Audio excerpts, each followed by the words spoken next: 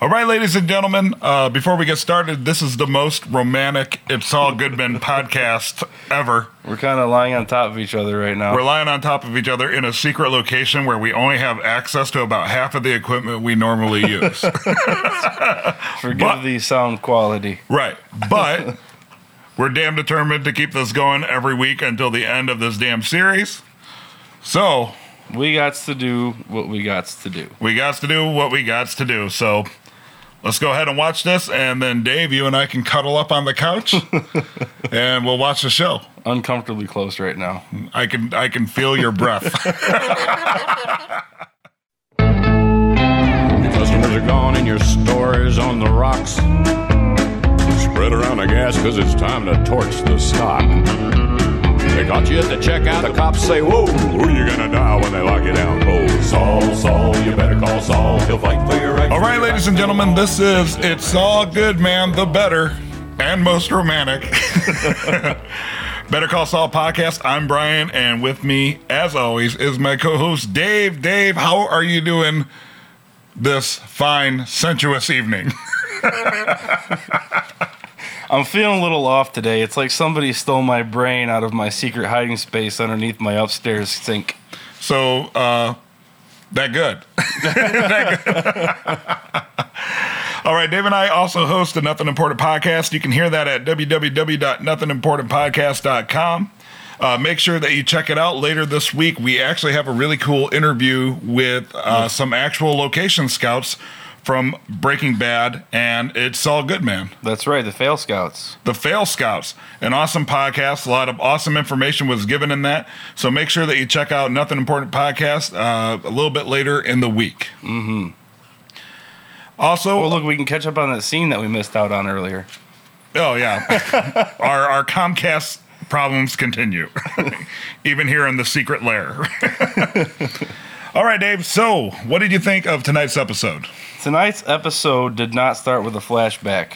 Oh, well, that's good. I'm sorry, that was a fact. That was a fact. I think that some of our theories were disproven in this episode. Yeah. It was a lot of bouncing back and forth between scenes. Mm-hmm. A lot of half-lit faces, as usual. Right. And, half-lit face. Oh, this duality. So much duality. It is almost like a Ross and Rachel will they or won't they with who the hell's going to be the Kettleman's lawyer this time. Indeed. It kind of went back and forth. So I bet a little bit slower pace. Well, maybe not so much slower pace, but total different feel than last week's episode with where it was all Mike. Yeah, I think the change in directors they have from episode to episode is really apparent in this show because every episode has a different feel, different colors, different vibe. Right. Different tone. Right. Different pace. So we started off the episode, Saul and Mike were sitting in the hallway of the courthouse. That's right. Yeah, and they were, it started off they were just waiting to hear from the two police officers about their notebook. Yeah, well, they, apparently the one officer had sent threatening voicemails or was calling Mike with a threatening manner about said notebook. Mm-hmm. So then, on their way to meet him, they found the notebook sitting on the asphalt. What a great coincidence. That is so glad that worked out that way. Oh, look, even the replay is freezing. Yeah. So I really like how they handled that, because how I thought it was going to go is since it's obvious that just about every cop involved is somehow... Involved? Yeah, somehow involved. Every cop involved is somehow, involved. I thought it was going to be more... I thought they were meeting in the courthouse more as a... before they talked about the phone calls, I thought they were meeting in the courthouse more as a you can't make a scene here kind of thing. Like when you break up with a girlfriend. You do it in public? Yeah, you do it in public so she can't cause a fucking scene. Mm-hmm. Or via text message. Or, yeah. Exactly. Or I just prefer never to talk to them again. That all depends on the girl. Right, yeah. But that's where I thought it was going. And then they talked about how there was angry voice messages left. And then that got me thinking, well, how are they going to get out of this? Once again, I figured that they'd be like, yeah, well, what are you going to do about it? What are you going to do about it here? Right. And I thought that's how we were going to find out that they had some level of involvement where maybe Mike and Saul were going to be like, well, before you start bitching at me about spilling coffee on you and taking your little notebook, you need to check yourself because I have blackmail on you. But that's not really how it happened at all. No, because my first thought was that they were there to talk about the notebook. Well, I kind of went straight from Jump Street. Thought this is where they're being confronted about the notebook, and I didn't think Saul would give it up that easy. No, it was an. I love Jimmy wouldn't give it up that easy. I love how it was an absolute bullshit story, but one that's absolutely irrefutable. Well, right, yeah, prove it. Yeah, That's it. That's all Jimmy's saying is prove it. Exactly. I have your notebook. I found it. Prove that I stole it. Yeah, I like the whole little dynamic between all the officers too. Because you have the young cop trying to make a name for himself, and then you have the older cop and Mike, who kind of know how the game is played. Right. And there's a lot of empathy between the two of them. Yeah, and the discussion was kind of like, fuck the new guy, like, he'll learn. Yeah. He just doesn't quite know how this works yet. But, I guess you could call it a professional courtesy, but I liked how they said a lot in that conversation without saying anything. And it seemed like there was just a basic understanding, like, hey, I understand you did, as a father to Maddie, I understand you did what you had to do.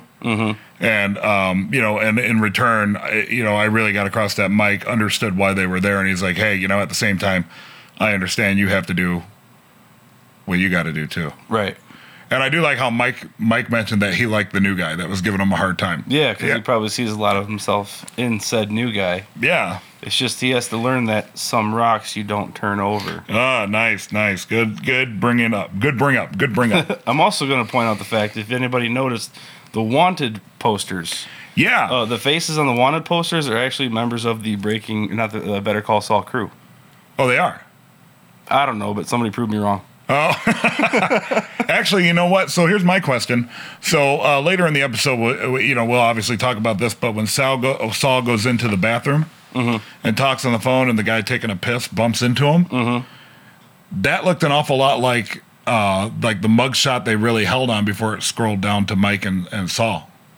You did say that during the airing of the episode, and I didn't hear what you said. So I'm going to go with it. I'm going to go with the guy in the bathroom taking the piss that bumps into Saul when he's on the phone was the big, heavy, bearded guy in the poster, and he's going to come into play before the end of the series. It did linger on that mugshot, and I was wondering what's that going to be about. Yeah. It felt, hey, watch this. It had that vibe to the shot, just like, right. Notice this Easter egg. Like just a little bit longer, right? Yeah. Like, so I'm thinking there's this was episode 7, so there's 8, 9, and 10. So there's 3 full episodes after this, and I think that guy's going to come into play somehow.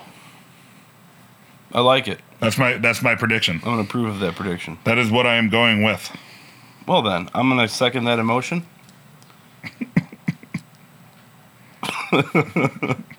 And move on to the next scene. Okay, so then they go to the parking lot.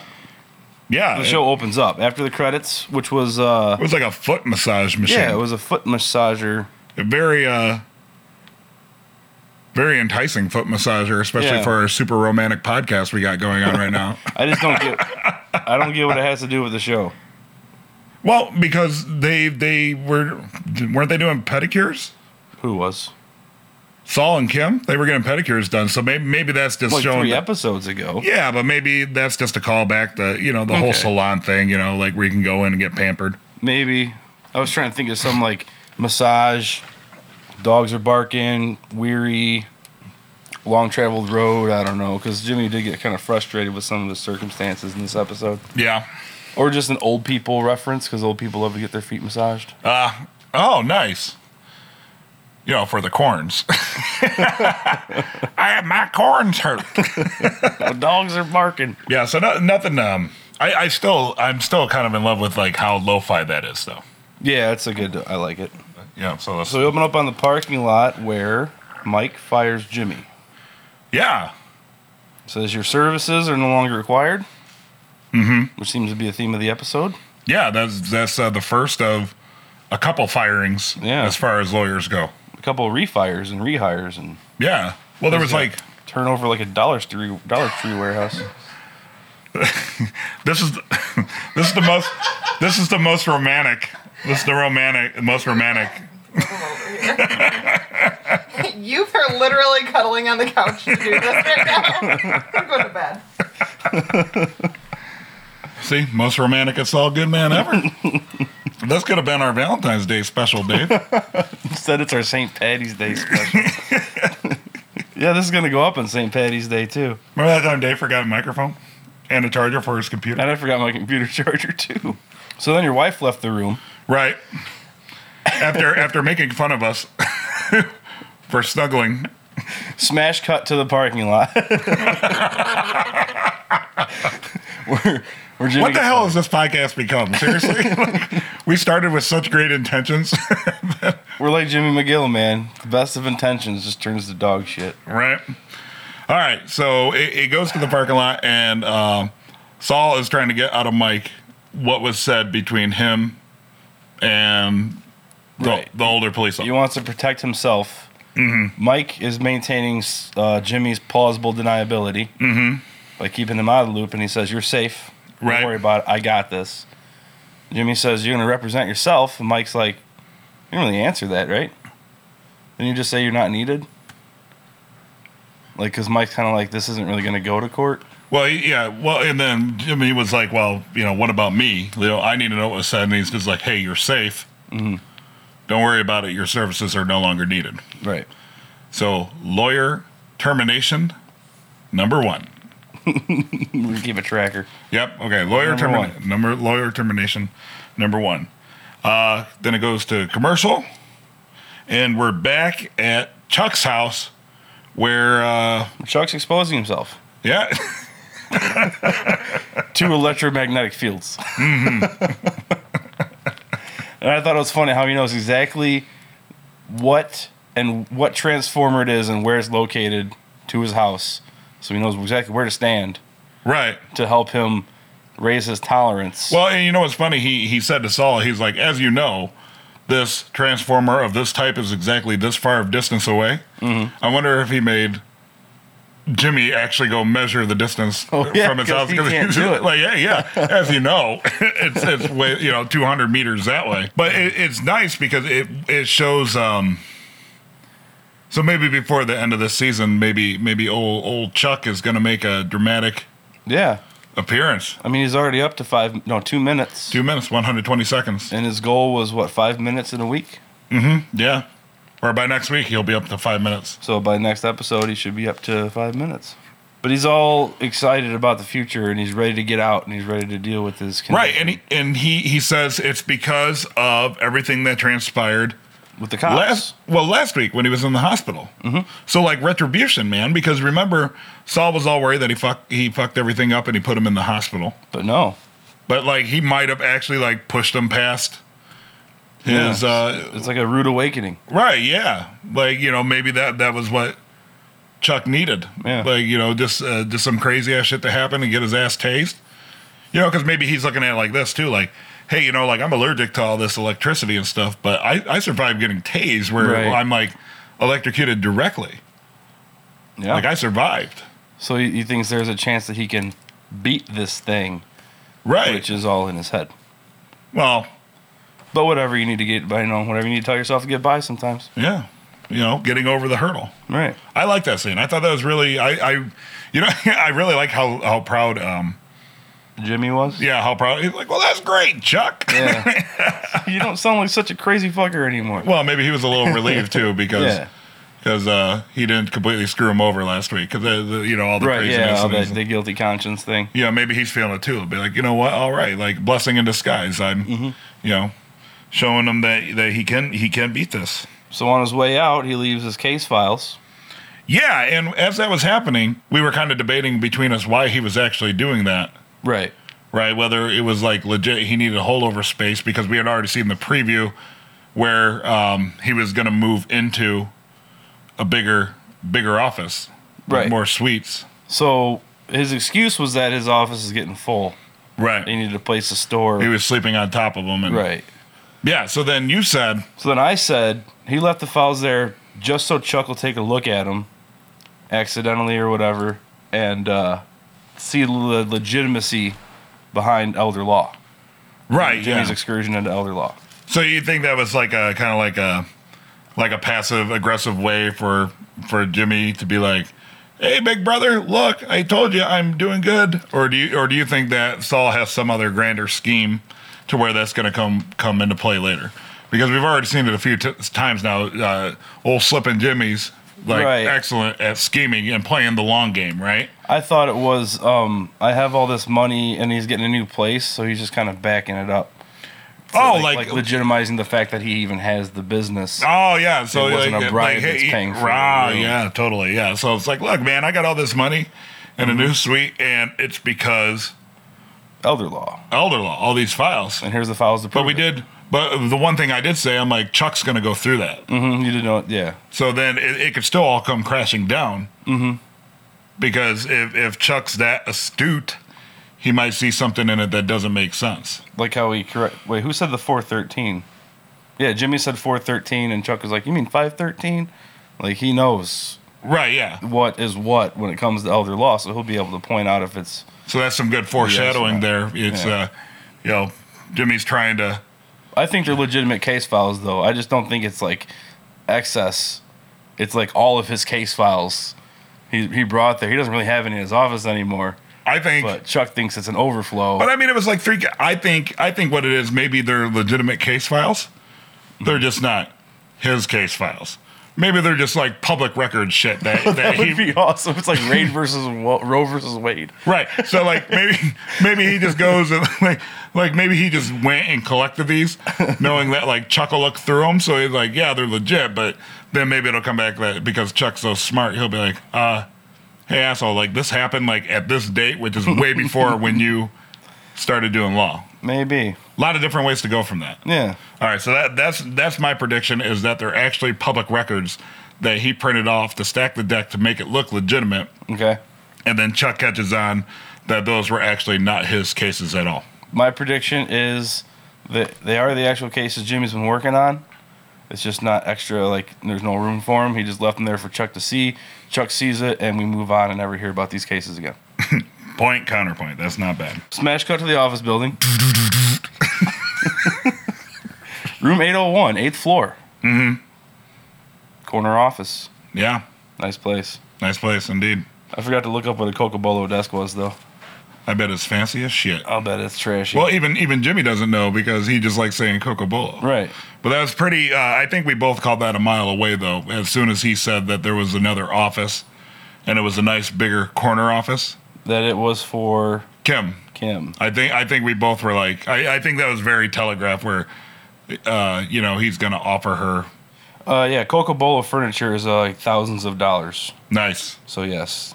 Yeah. Fancy schmancy. So it was just all big because he mentioned before that she should get away from Hamlin McGill. Right. And like this was like his big grand gesture. Yeah. Like, hey, look at this awesome space we're building out. Look at my tiny office, this corner office. This can be yours. Right. You can be a partner now. Yeah. Instead of waiting 2 years. 2 years. But that's before shit went down, man. Right, but we haven't got to that part of the episode yet. We have not got to that part of the episode yet. But she kindly rejects him, just like any other friend-zoned individual would experience. Yeah. I like how... and he just kind of... I like their whole dynamic. It's... Man, I don't even know if it's friends with benefits, but, well, I don't know. It's kind of with the robot sex thing from a few episodes ago. They're a cyber banging. Cyber banging. ASL. 34M, Illinois. And we're back to the Kettlemans. That's right. We're back to the Kettlemans' little consultation. Oh, my God. With Kim Wexler. Betsy Kettleman is probably one of the worst people on the face of the planet. I agree. It's like she has so much to prove, as she always has to be. She cannot be wrong. She cannot be wrong. She cannot face reality. And she keeps doing like mental gymnastics, like right. She's playing the victim. I didn't do anything wrong. This is our money, which is not. Right. I like how she's indirectly, or even directly, admitted that they're guilty, but still holds to that there's no money, and they're not guilty. Right. You think at some point she'd just give it up and be like, okay, yeah, look, I'm guilty as shit, but I'm not taking any deal. We're taking this shit to court. Right. It's that fake confidence where you can't show a crack in the weakness or can bring your whole case down. So you just have to maintain. You have to clutch it like a cornerstone and until it all comes down. I was quoting a Tool song there. Nice. So the deal that Kim got for the Kettlemans. I have here in my notes, I wrote down, the Kettlemans are idiots. That was absolutely proven because she got him a great deal. Comparatively, She's like, dude, you're looking at 30 years, 30 years in jail. 30 years in jail, you won't win with the jury. Right. So here's 16 months. Right. And give the money back. And give the money back. That's all you got to do, homie. That's it. That's it. But Betsy isn't having it, man. Betsy straight fired her ass. Right. Which is lawyer termination number 2. Oh, man. Betsy Kettleman. She's so cute. Oh, my God. It's the beautiful ones that hurt you the worst. You know what? And I thought it was funny after that how when they walked out that like Howard was really trying to get him back. Mm-hmm. Yeah, he was trying to keep that client. Right, but I mean, the only thing he could benefit from that, I guess, was his share of the $1.6 million that they're hiding to pay for the legal representation. No. What else does he have to gain? Oh, legal fees. I mean, that's what I'm saying. It's like, where are they going to get the money for legal fees? The $1.6 million that he stole. So a portion of that is going to go back to Hamlin McGill. No, the 1.6 is going to the state, and then they're going to have to pay for legal fees after that. Yeah. But you see what I'm saying? Like, yeah. Well, I mean, he's just after his legal fees. Right. Because it's a big case. Yeah, I guess that's true. So maybe for him, it's kind of like a name maker too, even though they're kind of. Well, it's high profile, and it's just. I just took it as losing a client. Like that's what lawyers are going to do if they feel like they're losing a client. You know, they're just going to try and keep you as a client. Right, but then he ends up punishing Kim over that. Because he tries. You know, that's why he was trying so hard because he knew he was going to have to punish Kim. Yeah. Moved her to the cornfield.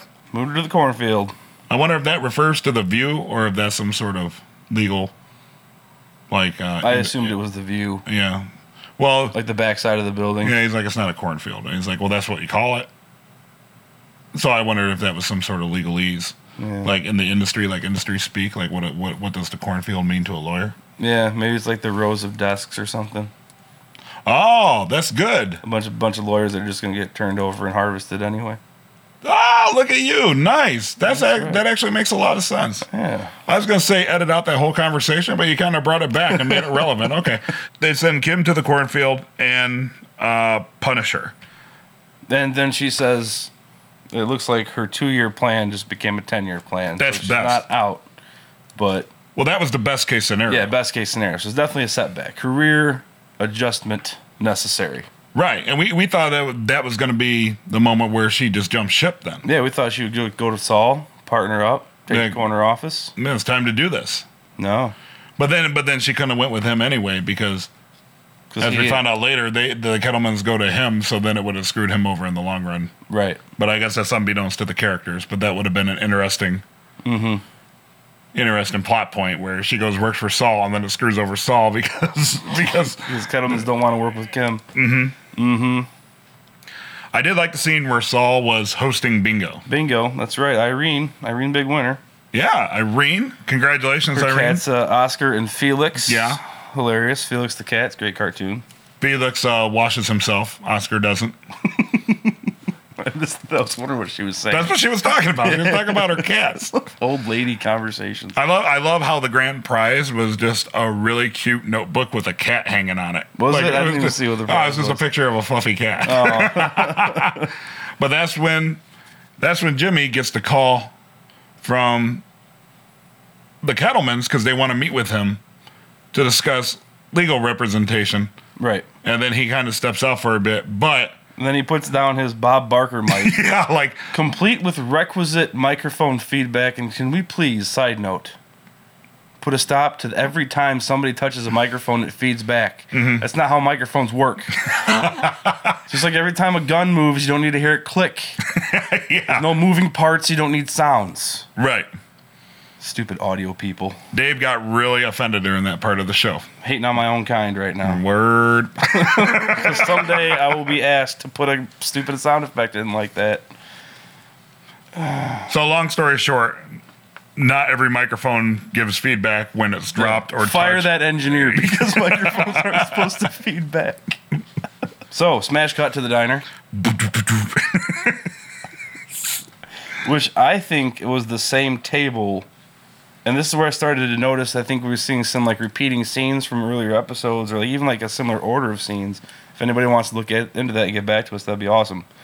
Yeah, I don't Definitely know like how. the same table as the first meeting with the Kettlemans. Yeah, you know what? I didn't really pick up on that, but like you said that throughout the whole episode, that a lot of it seemed eerily familiar. Yeah. And you believe that a lot of it was like very similar shots from the first time we met the characters. Yeah, So like it was like callbacks to Going from this scene to this scene, going from like Chuck's to HHM or whatever. Yeah. From this location to that location in order. Mm-hmm. Definitely not completely continuous, but I took note of it. So he's talking to the Kettlemans. They're still maintaining their innocence. Mm-hmm. And Jimmy's like, dude, don't you remember the tent? We had a tug of war. We had a tug of war match over the bag. money that doesn't exist. Right, yeah. So like it was basically like, okay, can we cut the shit? Mm-hmm. like seriously, let's just cut the shit. But that's where the whole Betsy's there is no money, because there has to be all of the money. If there's $1, there's $1.6 million. Mm-hmm. And Jimmy's got 30 grand of it. Yeah. It's his retainer. His retainer, yes. They kind of blackmail him into taking the job. Yeah, checkmate. Whew, there's a lot of blackmail going on. Everybody's hands are dirty.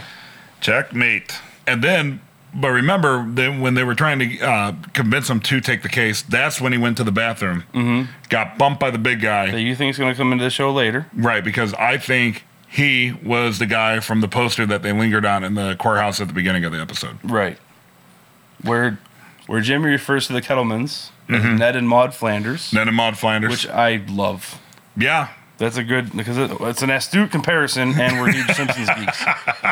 So, absolutely. Very Maud Flanders-ish without the churchy stuff. So, we couldn't even figure out what elder law was. So, Ned says something to the effect of, well, maybe if we were old, he'd represent us? Like, he only represents old people? And yeah. I like how it was being explained. And she's like, he gets it. Like, remember they were talking about the bribe?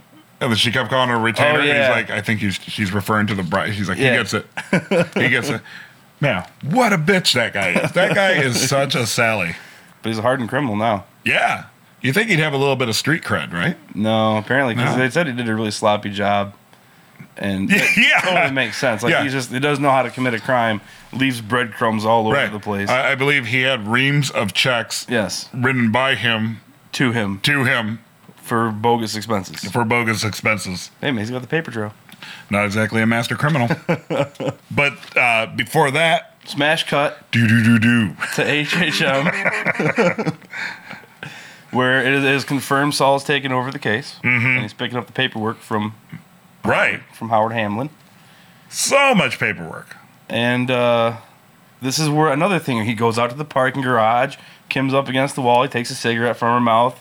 Yeah. Takes a drag off of it. You know, they get on the same page. What do you think the chances are of Jimmy actually finding something in those boxes and boxes and boxes of paperwork that somehow exonerate the Kettlemans? Do you think he's going to get them off? I don't know. She was kind of like demanding that happened. Well, yeah, but she can demand all she wants to. Right. Because eventually he talked her into going back to HHM, right? Yeah. Well, because let's talk about that. So, that's when Jimmy kind of hatches his scheme, right? Because he gets all the paperwork from HHM. So he's in his office going through the paperwork late at night. Mm-hmm. Looks up, sees the box of money hiding in the ceiling. Right. And then he hatches his scheme. Which is? So he calls up Mike, who apparently he sent Mike the bill. That's sending him the bill. Mike sprays down the money with some sort of identification liquid. Gives the money back to the Kettlemans.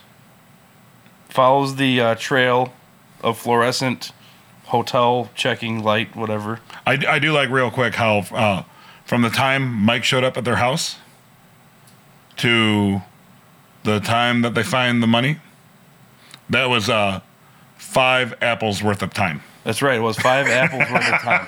So he's good for keeping the doctor away for 5 days. 5 days. Which we see in the next episode. He goes to the doctor. Which he'll need it because he's elderly. He's got a bullet in his chest. Right, yeah. So he uses that little scheme to find out where they're keeping their money. What I love about that, though, first off, it was just like the crazy, like, jazz, like, music. Like, not a word was said. But I love the fact that the Kettlemans were yelling at their children because the money was on the back of the... Oh, yeah, like he set the kids up? Yeah, he set the kids up, and they were yelling at him. And sent them upstairs. And then that's when he broke in and found the money. And then... Where'd he find the money, Dave? In the... under the sink on the second floor. Who else hid stuff under the sink? Oh, I think there was a character in Breaking Bad that hid some stuff under the sink named Jesse Pinkman. Right. I guess if we're going to hide something, that's the best place to do it. That or in a wall like Walter White. It's like Jesse Sinkman Oh, and see? Walter White. Oh, I get it because it's the sink and the wall. on the wall. Okay. Oh, Mike Ehrmantraut. So, See, living up to his badassery, man. already. Living up to his badassery. And I'm thinking, since Mike brings the money back, they add Saul's amount to it. So now Saul is in the clear and the money is complete once again. Well, they even said that. He's like, I'm assuming after this, we're even. Like, we're clear. I'm wondering if we're going to get some sort of escalation of favors. I did you this favor, we're even. Well, not really. So you owe me this favor. Now we're even. Well, not really. And the favors just keep escalating. Right, yeah. Like no money is exchanging hands because now it's already went back and forth a few times. But, like, see, the thing about that is they're building trust with each other. And that was apparent because, remember, Mike came back with all the money, and Saul was like, thanks for not running off to Bahamas with it, right? So, like, they're building trust with each other. So even though one might not necessarily owe the other a favor, they both kind of know what kind of people they are. So, and they both know that they can kind of trust each other, even though it's not really apparent right now if Mike likes Jimmy or if they even like each other. Right. Right. But it's like, hey, I need something kind of quasi illegal done. Yeah. Or just flat out illegal done.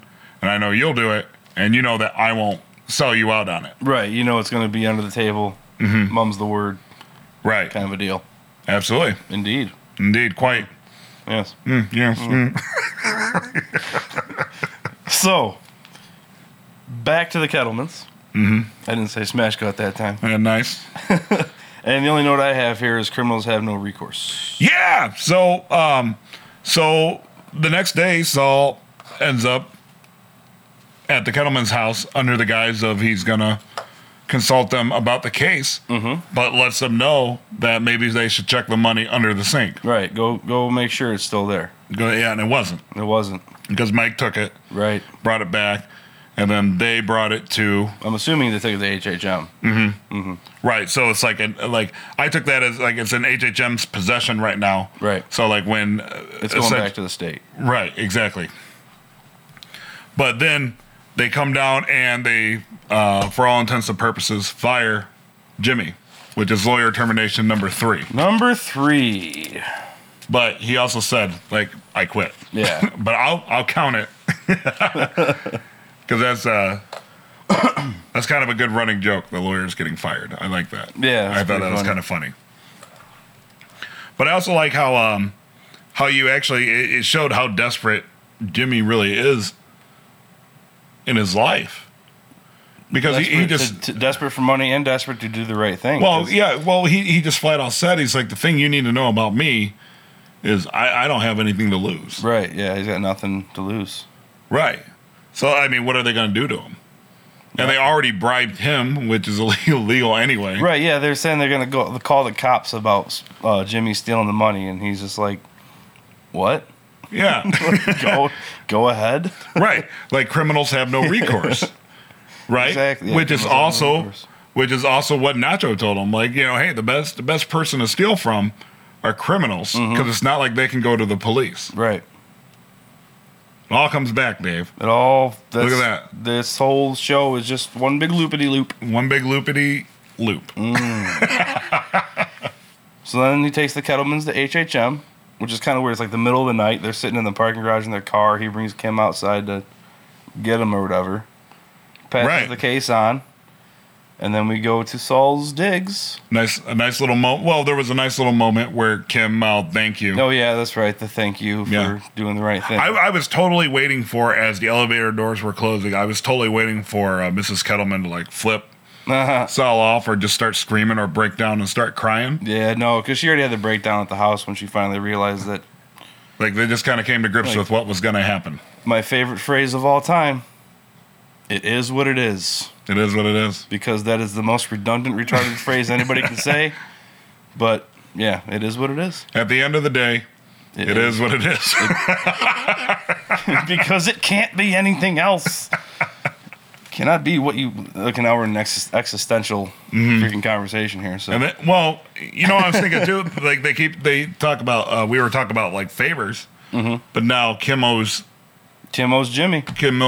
Robot sex voice. And like the seeds of discontent have already been planted in her as far as Hamlin McGill goes. Right. So maybe that'll come into play. So then they should wrap up the show with Jimmy lamenting the potential loss of his new digs.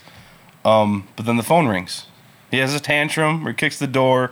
It's over. You looked at me and said, "You lost everything." He did. He lost everything. Lost everything for his freaking integrity, to do the right thing. Right. And then the phone rings. Yeah, I like how he had to compose himself to do the British accent. And it was still kind of terrible. Like, it was still kind of cracking. Good acting job there, Bob Odenkirk. So do you think the phone call will come into play, or do you think it was just like showing that like there's hope for him to get back on his feet? My first thought, completely honestly, that phone call is going to be the basis of the next episode. It's going to be heavily involved in the next episode, and it's going to be an up thing.